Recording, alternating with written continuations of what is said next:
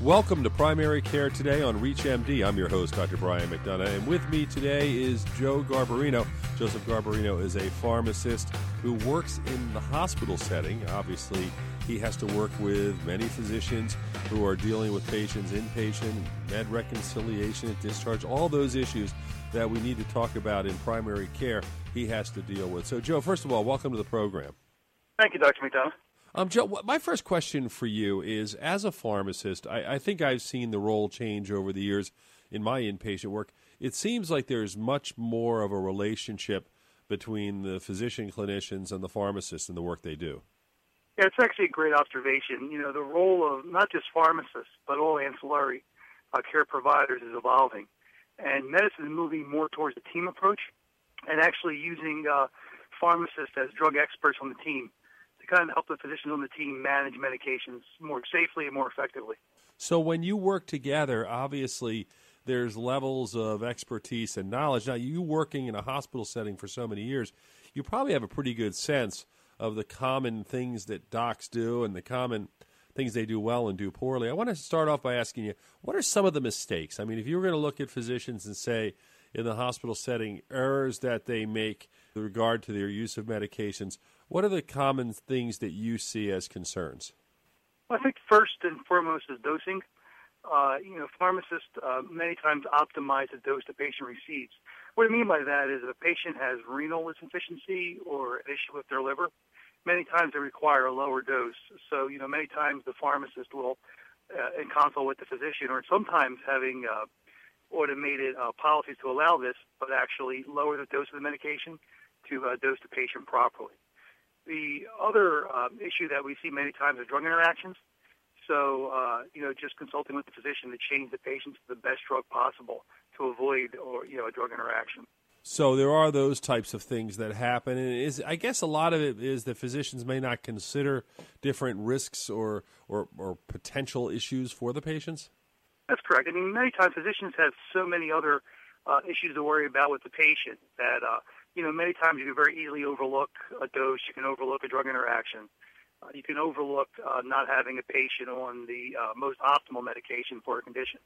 Because as a physician, you're managing so much else. So the pharmacist can come in and help with that piece. Now, as things are changing and evolving, and as you talk about it, as there's more of a team, I notice, for instance, in my hospital and in others where I visit, that you'll almost have, in fact, not just almost, you'll actually have a team where the physicians and the pharmacists are working together, doing rounds together. That's correct. I mean, many times in your large teaching institutions, your very, very large hospitals, they were the first to have the medical team. But now even your smaller community hospitals, even your non-teaching hospitals, very frequently have a pharmacist engage in rounds with the physician. So it's definitely growing. A lot of people in medicine, especially primary care, are turning to the hospitalist model. Depending on who's listening around the country, in fact around the world, to this program, when they are going to their hospitals, some may actually just work in their office and their patients may be taken care of by hospitalists. Others will be going and doing the traditional rounds. With the hospitalists taking charge in certain settings, what are some of the advantages and disadvantages of that you see from your perspective as a pharmacist? We are definitely growing our hospitalist program in our hospitals. And the best thing for a pharmacist is access to the hospitalists. Hospitalists are normally employed by the hospital. So the pharmacist that works in the hospital has access to the chief of the hospital service. We as pharmacists can get messages out to the hospitalists. Let's say we notice that the physicians are dosing patients or not dosing patients for VTE prophylaxis. So we can get a memo out saying, please assess your patients for VTE prophylaxis and please choose the appropriate agent, whether it be lomolecular heparin or heparin itself. So it's just the access to the physician. The other piece of that, too, is education. Many times as a pharmacist, I'll provide an education lunch for the hospitalists where we pick a topic, maybe new guidelines for the new chest guidelines come out, give us an access to that to the hospital service. So to me, it's access more than anything else. And I think when you're talking about access, you're also talking about a new generation of physicians who are coming up, who are probably used to being trained in major medical centers where this actually started and was happening even earlier than your community hospitals. That's right. Also, too, since I come from a hospital residency program, many times after the third year of residency, we'll use the residents, hire one of the residents into our hospitalist service as well. So there's a continuity there. I knew him as a resident, now they're a hospitalist. And, when working with me as a pharmacist or a member of my pharmacist team, they're a lot more apt to accept the recommendation because they're used to working with pharmacists in that setting. One of the things some of the listeners may not know, as I mentioned it before a couple of occasions, but I work with the pharmacists on a committee in my health system, and I've learned a lot more about how pharmacists do their job. For a lot of physicians, what pharmacists do is almost invisible. I mean, a lot of the idea of taking medication, we just kind of write an order for a medicine, but there's so much more to it as far as the mixing and preparation, the making sure it's the right dose, comparing the doses, or providing warnings. A lot of that happens in the hospital setting. It's more or less unseen, isn't it? Yeah, yes, it is. A lot of the practice of pharmacy still happens in the quote-unquote basement of the hospital. Like we said earlier on in the program, you mentioned that, pharmacists are now more visible on the floors rounding with the physicians, and that is a new phenomenon that's been growing. But there's still, on the back end, the actual dispensing of the medication, making sure that the medications arrive to the nurse safely, making sure it's the correct medication, and all those checks do happen behind the scenes. So for a hospital to have a good clinical program, the hospital needs a good operations program as well. If you're just tuning in, you're listening to Primary Care Today on ReachMD. I'm Dr. Brian McDonough, and today I'm speaking with Joe Garbarino. We're talking about pharmacy and pharmacy issues.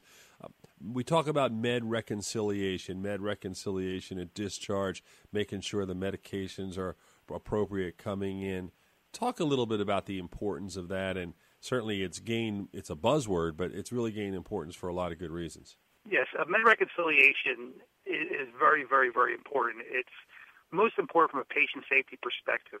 And it's something that everyone knows that practices in the hospital, say the Joint Commission and Institute for Safe Medication Practice and many other organizations that are quality-based are really, really encouraging and actually requiring med reconciliation to be done.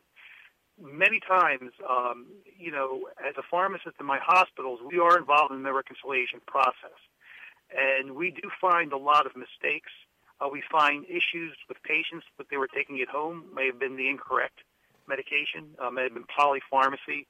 And then the other thing we as pharmacists do in med reconciliation is make sure that the hospital medications, so once the patient's admitted, the medication in the hospital match the home medication. Now, not exactly, of course, because as the medical condition changes in the hospital, you may want to hold the medication, you might want to increase the dose or change to a different one. But at least make sure for chronic medical conditions that they're ordered in the hospital. And then the other piece of that is making sure the patient goes home on the correct medication. Many times in the hospital, we switch medications on patients while they're in the hospital. Best example of those are statins. Most hospitals only have one statin on the formulary. So if a patient's home on statin A and we switch them to statin B in the hospital, it's real important to make sure that patient goes back home on statin A. And as everyone knows, if you have too much of a statin in your body, you risk rhabdomyolysis and other adverse effects that are very dangerous. So, patients are on very high-risk medications today, so it's real important that we get the exact picture of what they're on at home and then make sure they go home on the right medication. And that is obviously something, too, that's being looked at as we go more to the electronic medical record. And as hospitals go to meet meaningful use, stages 1, 2, and 3, and more of them are becoming electronic. What differences has that made from the standpoint of pharmacy from your perspective? Well, CPOE, or physician order entry, and the actual meaningful use and all the upgrades in technology have really, really impacted the profession of pharmacy and healthcare in general. From the standpoint of med reconciliation, what that has done for the pharmacists is get them an electronic way of looking at it. When I first started, everything was on paper. So for me to be able to know what a patient was taking at home, I'd have to search in the chart for the paper, hope it was in the right spot, and then try to find the doctor. Now electronically, I go to a computer screen, I bring up a patient's profile right there at the home meds. So I know what the home meds are before I even go talk to the patient or even go talk to the physician. And that just makes it a lot easier. I think what technology has done for the pharmacist is really change their role and streamline their role. So earlier on, I was asked about the pharmacists that are behind the scenes, and that is true. A lot of us are behind the scenes, but at the same time, because we're more automated now, We no longer have to, type in the physician orders. Physicians are typing their own orders in. That gives us more time to be more clinical, be more visible on the floors. So that's one of the other things that really transition pharmacy practice from inside the pharmacy to the patient floor area. In primary care practice, we often will get patients back from the hospital, and there can be confusing medications. There can be confusion for the patient. What do you suggest for docs who are out in practice to do to try and help their patients through that period of time and that transition from the hospital to home where they might get a little confused because the medicines can change? How quick should they be seen in the office? I mean, from your perspective, what would you have them do? I would definitely always encourage patients to follow up with their primary physician as soon as possible.